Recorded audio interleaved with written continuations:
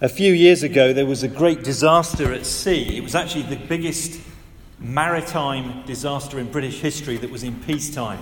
A tourist boat was loaded with hundreds of holidaymakers and cars, but the doors had not been shut properly. Some of you might remember this. As it set out into the water started to pour in and the boat began to sink, and panic ensued. People were screaming in terror and stampeding as the happy atmosphere turned into a nightmare. All at once, one man, who was not even a member of the crew, took charge. And in a clear voice, he started giving orders, telling people where they should go. People realized that at last someone was in charge, and many of them reached the lifeboats who otherwise would have died. The man himself made his way down to the hold where a number of people were trapped, and there he formed a human bridge. He actually stretched his body, he was 6'3", and hanging across a flooded chasm in the darkened hull, 20 people were able to walk to safety over his back. And when the nightmare was over, the man himself was found to have drowned. He had literally given his life using the authority that he had assumed, the authority by which many people had been saved. Now that is a picture of Jesus Christ on a tiny scale. Mark's Gospel, this book we've just read from, is the story that changes everything. We're meeting Jesus Christ here in the words of eyewitnesses who spent years with him. We're meeting the person who turned the world upside down and who still is turning the world upside down, and the one who can transform your life too. Over the last 2 weeks, we've thought about Jesus revealed to us in all his majesty, the mission that God the Father gives to him, the beloved Son, and his meekness, how gentle and obedient he is, and when he was driven out by the Holy Spirit into the wilderness, keeping God's commands. We then thought last week about how Jesus is kingly.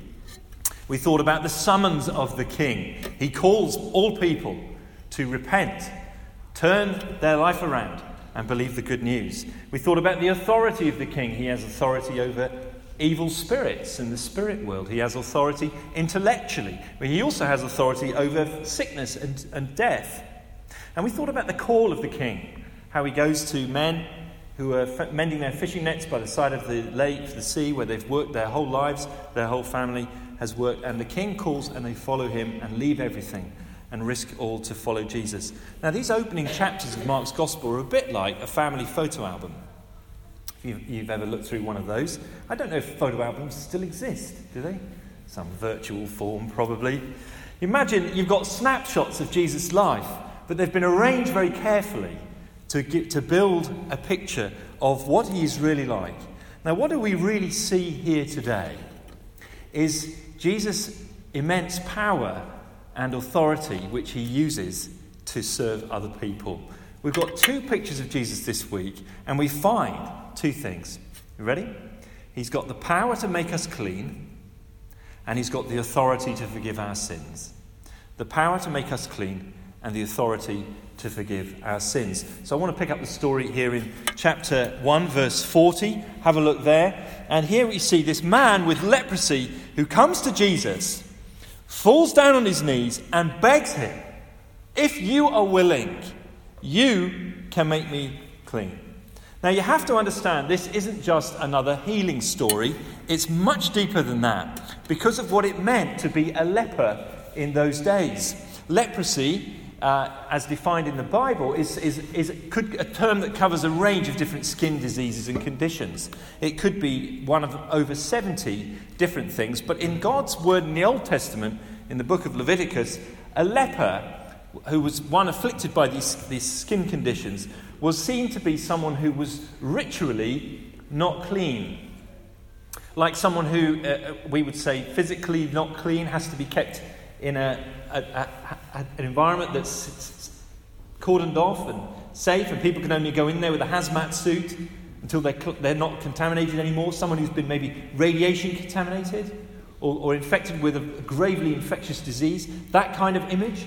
That's what's going on here, but in the religious sphere.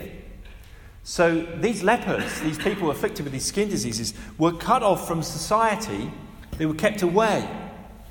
They were considered to be a source of uncleanness. So it would work like this. If a leper was walking by and someone was standing under a tree, that person would be made unclean just because the leper had come too close.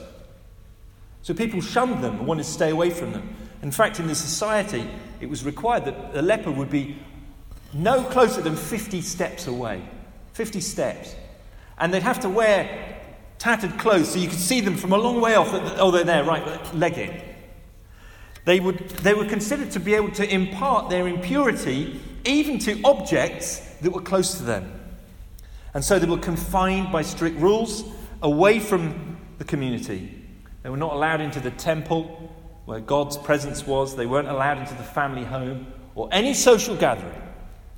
A little bit like, if those of you remember, that when AIDS first broke, the stories about AIDS in the 1980s, people were terrified about AIDS. It was the incurable disease. It was this disease that could destroy anyone. And people were terrified of AIDS sufferers. And many AIDS sufferers died very lonely deaths because people didn't want to go near them. They were pariah. You see, being a leper in that culture made you a prisoner, cut off from all normal life. This isn't just a description of an illness. It's a description of a sentence. A sentence that robbed the leper of his name, his occupation, his family, his fellowship. They were like the living dead. It was seen as a living corpse. So just imagine for a moment the emotional impact, the social impact on somebody who was afflicted with this disease and couldn't be cured.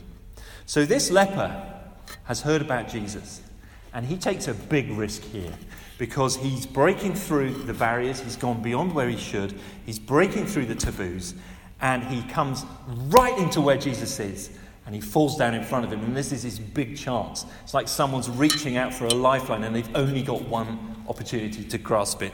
He could get into enormous trouble for this. Jesus could shun him and push him away as everyone else does. But he does it, this man, because he has faith. Where do I get that from? Look at what he says to Jesus. We find the verse.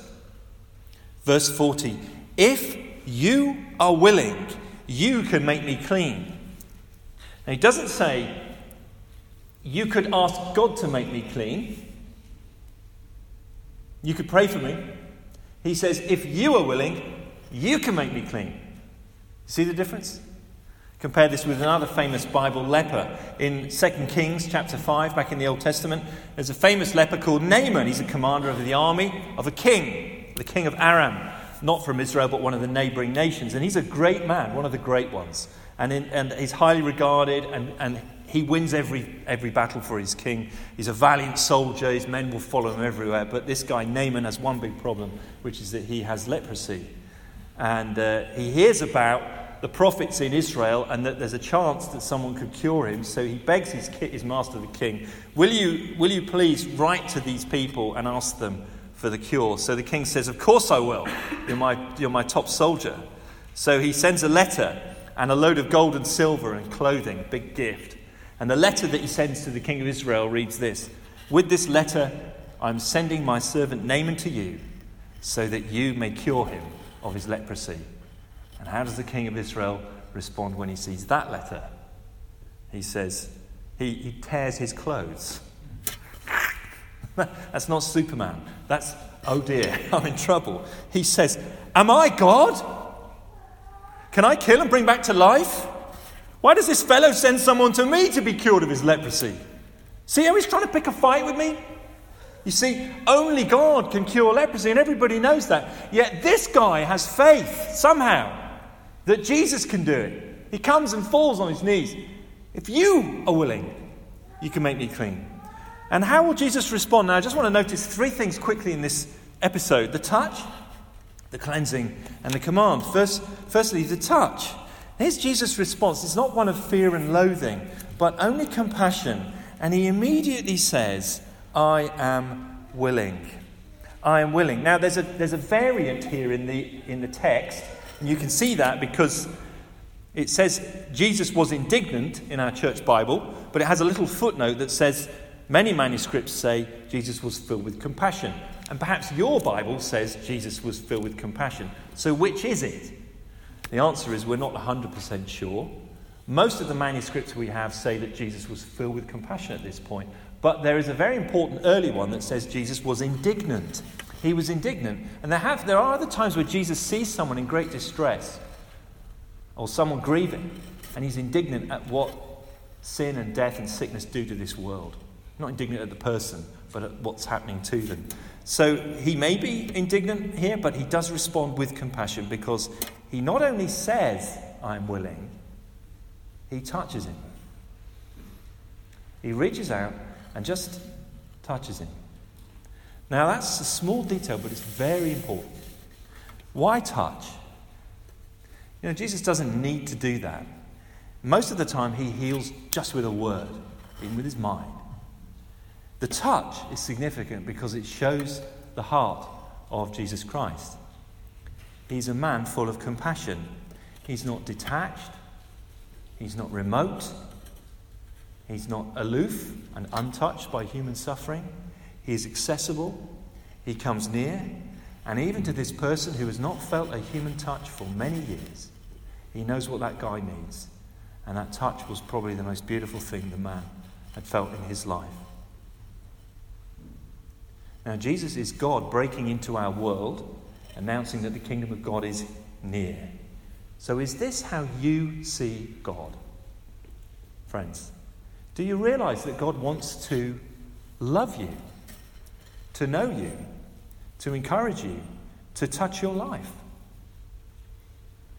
Second thing we see is the cleansing. It says in verse 42, immediately the leprosy left him and he was cleansed. He's totally clean. His skin is like a newborn baby.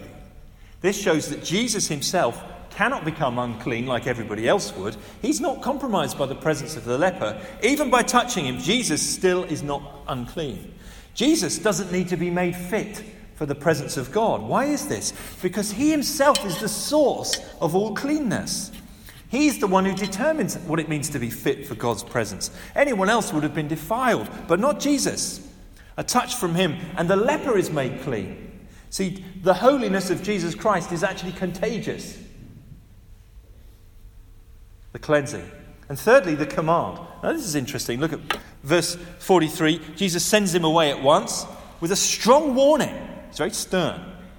See that you don't tell this to anyone, but go, show yourself to the priest, and offer the sacrifices that Moses commanded for your cleansing as a testimony to them. Now, why this? Jesus is telling the man, you've got to go through the official system. You've got to go through the official channels for your own sake. You see, in that culture, the only person who can officially declare that the guy has been cleansed and can be welcomed back into society is the priest, speaking in the name of God. The priest can't cleanse anyone. They can just assess them. And then the man gets to offer some sacrifices, and when he's been through a period of time, would be welcomed back. The man has to keep Moses' command in order to be seen to be clean, so that he can be restored to society. Until that time, he's in limbo. But what does the man do? See the gracious word of Jesus? Not only has he healed him and restored him, he now tells him, go through the proper channels. What does this stupid man do? Verse 45. Instead of obeying Jesus, he went out and began to talk freely, spreading the news. I think this is astonishing. Jesus is this person of immense authority, isn't he? He can command evil spirits to go. He can heal with a word. He gives this man a free choice. And lo and behold, the man totally disobeys Jesus. Even though he owes Jesus his life, he disobeys him and goes around shooting his mouth off about what's happened. And notice what happens as a result of this. This is amazing. Verse 45. As a result, Jesus could no longer enter a town openly, but stayed outside in lonely places. See what happened? Jesus has now traded places with the leper. He's traded places with him. Who's the one now who's in lonely places and can't come into town? Jesus. Where's the leper? He's down at the pub telling his mates about how he got healed. Now that already is a picture of the good news. Jesus Christ is willing to do this for an undeserving person to take their place. to take their loneliness and disgrace upon himself so that they can be welcomed in. Just a little picture. The power to make anyone clean is in his gift. And the second thing we learn is that Jesus Christ has the authority to forgive our sins. Have a look at this next story, chapter 2, verse 1 to 12. What an amazing story this is. Jesus had moved from his hometown of Nazareth. Now his home is in Capernaum, where some of his followers live. He lives there. Some scholars even believe that the house that he's teaching in is actually Jesus' own house, and that it's his roof that gets damaged. But imagine the scene. He's already said, I'm not just here to gather a crowd, I'm here to announce the kingdom of God. He's been zooming around here, there and everywhere, announcing that God's kingdom is near and explaining, teaching what it's like. He's very, very clear. He's not just here to do deeds. He wants his word to be known so that people can understand the context of the deeds. And Jesus is here, and he goes and he's teaching, and by now, he's so famous.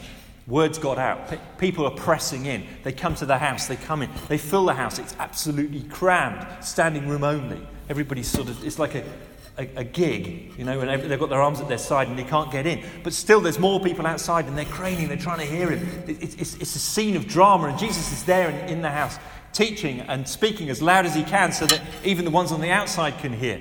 And there they are, and they're hearing this incredible teaching of Jesus. And then, all of a sudden, there's a noise, and you can hear footsteps on the roof, which is a flat roof. And there, you can hear banging, and then there's a little bit of light comes in, and a load of dust and soil falls down on the people underneath. And they're thinking, what is going on here? And gradually, the hole gets bigger, and 4 guys have come, and they are going to get their friend in no matter what.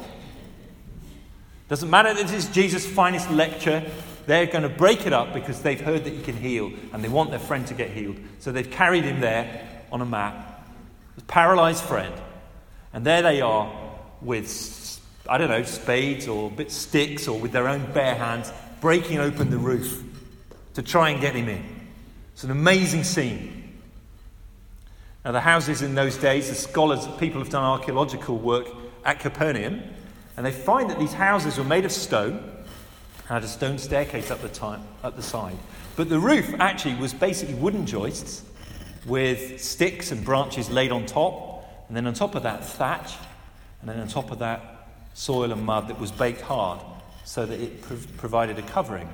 So it's not like you're thinking of your slate roof in your terraced red brick house in Manchester. This is a roof that it would be easy to break through, but still expensive to repair.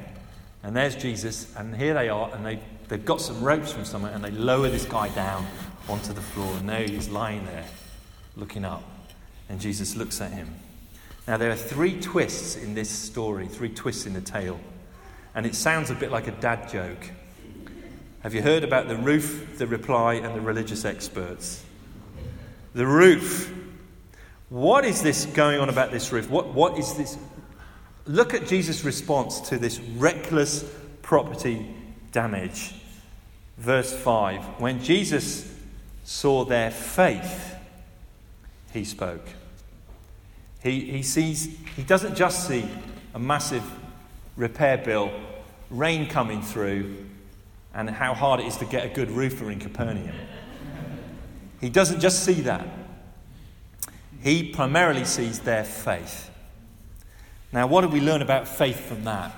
Faith is active. It is not the passive standing back and observing of the crowds. It is the risk that the men take to trust Jesus. Imagine if he didn't heal the guy. What have they got? They're not going to pay for the roof bill. They're going to get, taken down to the police station. But they are going to take the chance and break through to the presence of Jesus. And this paralytic, this paralyzed man, he's in on it as well. He wants to be there. And he looks in Jesus' eyes. And everything in him wants Jesus to say, "You're healed. Get up." He wants to hear that Jesus will heal him. But you know what? Jesus' reply is not what anybody expects, is it? Look at verse 5. He sees their faith. And he says, "Son, Your sins are forgiven. What? Forgive his sins? The dude can't walk. He's paralyzed. Can't work. Jesus, with respect, do you need to get your priorities right? Yes. He has. That's the point. Jesus is using this situation to show us that our priorities are wrong. Now, the point here is not that all sickness is directly related to sin in some way. The Bible doesn't teach that. The story of Job, who's afflicted with boils from head to foot and whose life gets completely destroyed, is the story of Job's 3 friends, so-called, who try and find out what Job did to make it all go wrong. And the answer is, it wasn't about what Job did. Jesus makes it clear in John chapter 9. Some people bring a blind man and say, who sinned? Was it him or his parents? He's been blind since birth. And Jesus says, neither he nor his parents sinned. It wasn't about that. This is so that God's glory could be shown in his life. Now, some illness is directly related to sin. We know this from common sense.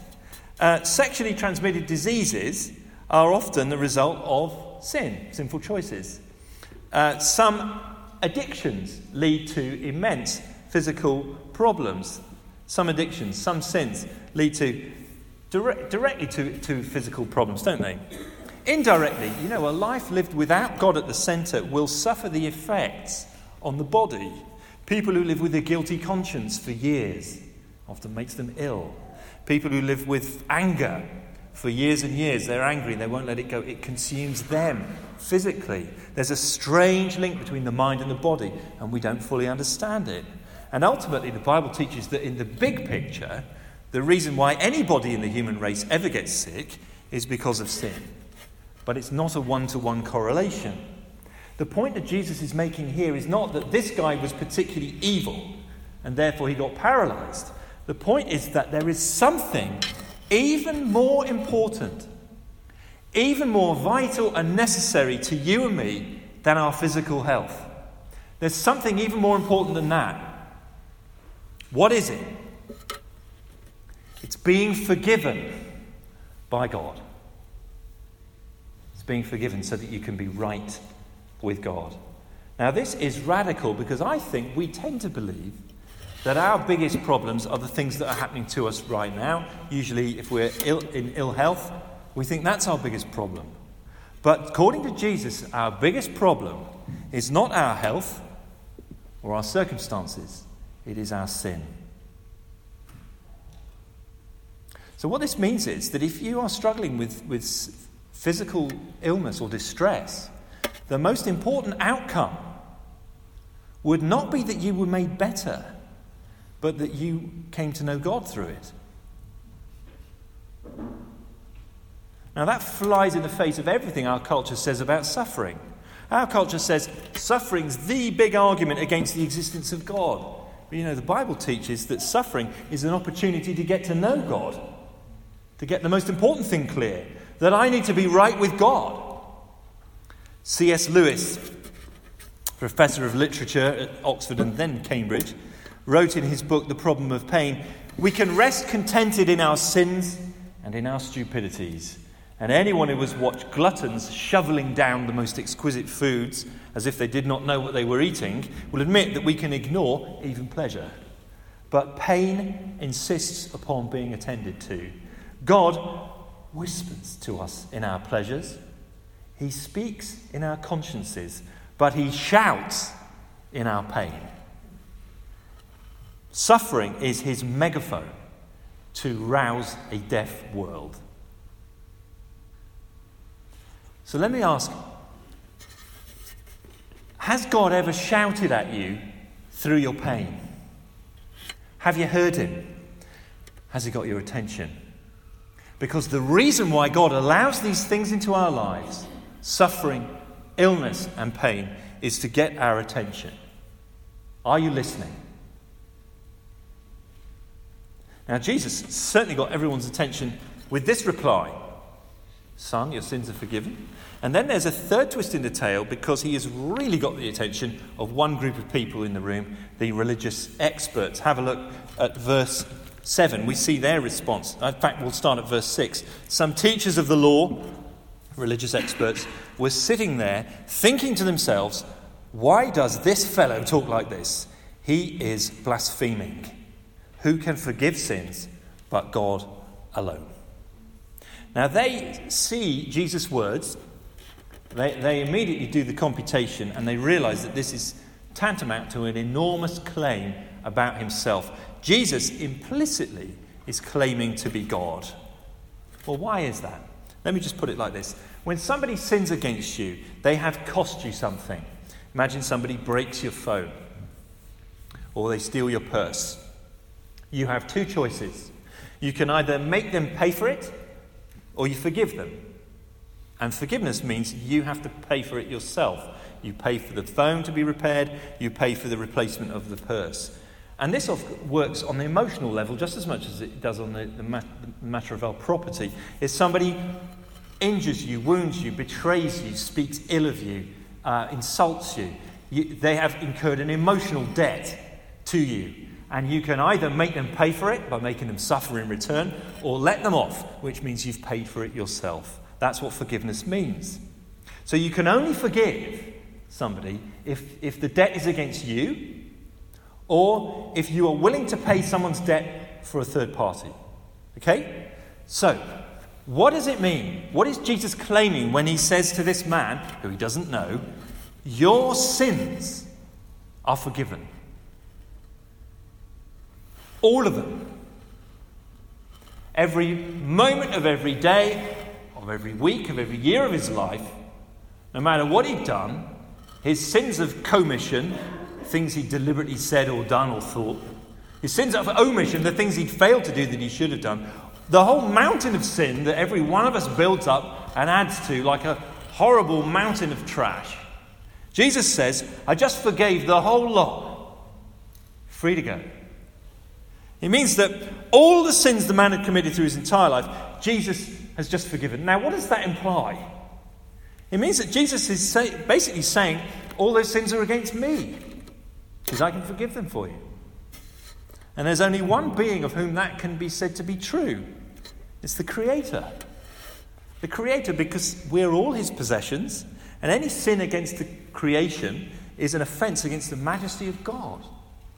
That is why King David, who committed some of the most heinous crimes in the Old Testament, he coveted one of his soldiers' wives.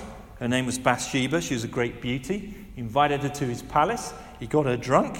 He had sex with her, discovered she was pregnant, and to cover it up, he arranged for her husband, who was a loyal soldier, to be put on the front line and killed in action. He lied. He committed adultery. He coveted. He broke his promises. And after all of that, David was confronted with what he'd done, and it broke his heart with remorse, and he repented and came back to God, and he wrote one of the most powerful poems of repentance ever been written, Psalm 51. And in this psalm, he says to God, against you only have I sinned. What? What about Uriah, the guy that got bumped off? Well, he did sin against him. But David sees the theological point that any sin against the creation is a sin against the Creator, who is to be forever praised. Against you I've sinned. All of this was against you. So, these religious experts, they're actually right. They're right. They've got completely correct theology. Those who know their Bible well know that only God can forgive, or have the right to forgive. And they're absolutely right about this one thing. Jesus is making an audacious claim to deity. Jesus is saying the things that only God has a right to say. He's asserting the authority to forgive all our sins. So they conclude he's blaspheming. But they may be right with their theology, but they're wrong with their Christology. Christology is the knowledge of Christ. You can be right with the theology and completely wrong with your Christology, because they've got Jesus wrong.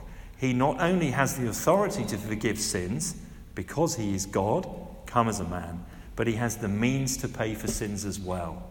He has the means to pay. And you have to wait to the end of the book to find out what that is. It ain't a credit card. It's a cross. Here's the power to cleanse us. He has the authority to forgive our sins. What is the real world value of these two stories for you and me? What we need to see is that these two men are pictures of what we are like. We're all like them spiritually. You may not have leprosy, you may not be paralyzed, but you are unclean, unfit to be in God's presence, and you are imprisoned by your sin, confined by it, unable to help yourself and need to be forgiven. They are pictures of how we all are by nature. According to the Bible, this is what we're all like. We're defiled by our impurity, we're unclean, and we're paralyzed by our sin. We don't choose the right thing. Even when we do a good deed, our motives are wrong. Let me ask, have you ever realized that? It's the first step on the road to recovery. You know, you and I are not blank slates. We're not basically good people. According to the Bible, we are defiled and we're paralyzed by sin. And the only way we can be rescued is if Jesus Christ comes into our life and speaks to us the way he did to these two men. Now, what this shows us is that Jesus is absolutely wonderful. He's so kind. He's so compassionate. He reaches out even to the person that everyone fears and loathes and excludes. Jesus is powerful and great. He can reach out and touch and deal with the worst of sickness and evil. But, it's an important point here, Jesus is only available to people who admit that they are a moral failure. He's only available to those who will come in faith. We need to see that we're a moral failure before we can become a Christian. All through Mark's gospel, we see people coming and getting excited about Jesus. Crowds rushing wherever he is. There's a rumor, and all they go there and excited. They're excited about Jesus, and yet they miss the reality of who he is. They gather, they hunt him down. They want things from him. They want healing. They want miracles. They want emotional comfort from him. They get excited. They're amazed, astonished. They love being around Jesus. But in the end, they're not really changed. They did not enter his kingdom. At the end of the story, do you know how many true followers Jesus had when all the crowds had dispersed and all the dust had settled? Remember, Jesus fed thousands of people on several occasions. Remember that so many people were following him that he had to get away to try and stop causing chaos. How many people were left after it all died down, do you think? 120. Only 120 people actually followed him out of all those thousands. There is a huge difference between being in the crowd and being a disciple. And that means that in a room of this size with this many people, and I don't know you all, some of you here are just in the crowd. You're just in the crowd. You're just here. You're looking on, but you're not prepared to follow Jesus Christ because you don't like what it's going to cost you. It might be that you are a young person from a Christian family. You've been brought up on the Bible with your mother's milk. You kind of know all the stories. But you're not actually following Jesus Christ. You're still in the crowd. That means you're still a leper. You're still paralyzed. It might be somebody who's come into the sphere of the church and you kind of like being around it. Maybe you like the music. Maybe you like the people. They're quite warm. You like the free lunches, a lot of free food at Grace Church. There's something about it. Maybe you even like hearing preaching. But you've never actually committed to following Jesus Christ and rested your life on him in faith. You know, you're still on the outside. If you don't think that you are a moral failure, then you are not a Christian. And say it again. If you don't think that you're a moral failure today, you are not a Christian. And as a preacher, I have to ask you, in the name of Jesus Christ, to think again. To look again at your condition, to realize you are hopelessly lost, and you will be cut off from him for eternity. There'll be no turning back after you've died. And come to him now in humility, saying, sorry, Lord, I am a moral failure, and only you can turn my life around. I've got nothing to bring. I'm like the leper. Come on your knees. I'm like the men who, you've got to be like the men who break through the roof. Will you come today? And if you want to speak to someone and talk about this through after the service, either myself or one of the ladies at the church would love to talk to you.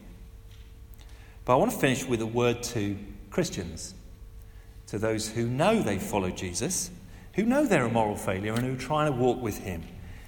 Let me say now, do you see now that Jesus Christ has forgiven all your sins and has cleansed you? Therefore, all the really big things in life have now been taken care of. You see that? So don't let other things in life crowd that out. All the really big things have been taken care of. Your sin, your problem with God, you're forgiven, you're cleansed. It's all been taken care of. Don't let other things in life crowd that out. You've been cleansed. That means, the New Testament says, don't be like the pig or the dog. These are rather graphic images, but it comes from the New Testament. The pig loves going, after it's been washed, and rolling in the mud again. The pig loves rolling in the mud, get filthy again. Or the dog. You know what some dogs do when they've thrown up on the floor? They go back and eat it. I've seen this happen, and I don't want to see it again. New Testament says, if you've been washed, cleansed, Christian friend, don't be like the pig or the dog and go back to your sins. So let me ask, are you a believer, a follower of Jesus, who is currently rolling in the mud or going back to your vomit? Repent. Turn to him again.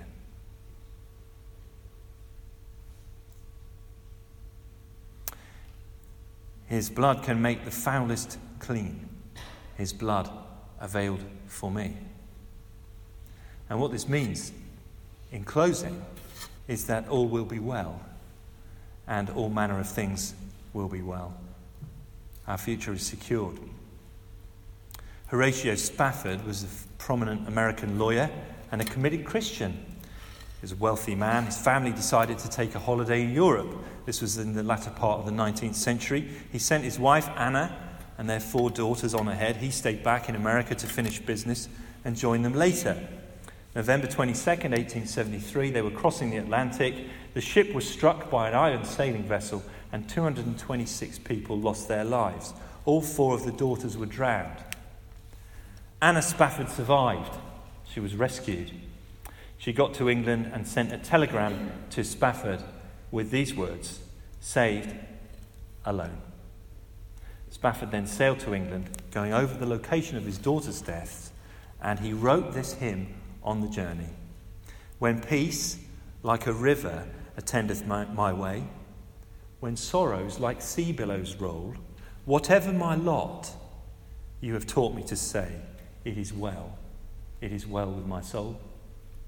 Though Satan should buffet, though trials should come, let this blessed assurance control, that Christ has regarded my helpless estate and shed his own blood for my soul. Now, why was he able to write those words on that occasion? Here's the theology. Listen to this, verse 3 of Spafford's hymn. My sin, oh, the bliss of this glorious thought. My sin, not in part but the whole, is nailed to his cross, and I bear it no more. Praise the Lord. Praise the Lord, O my soul.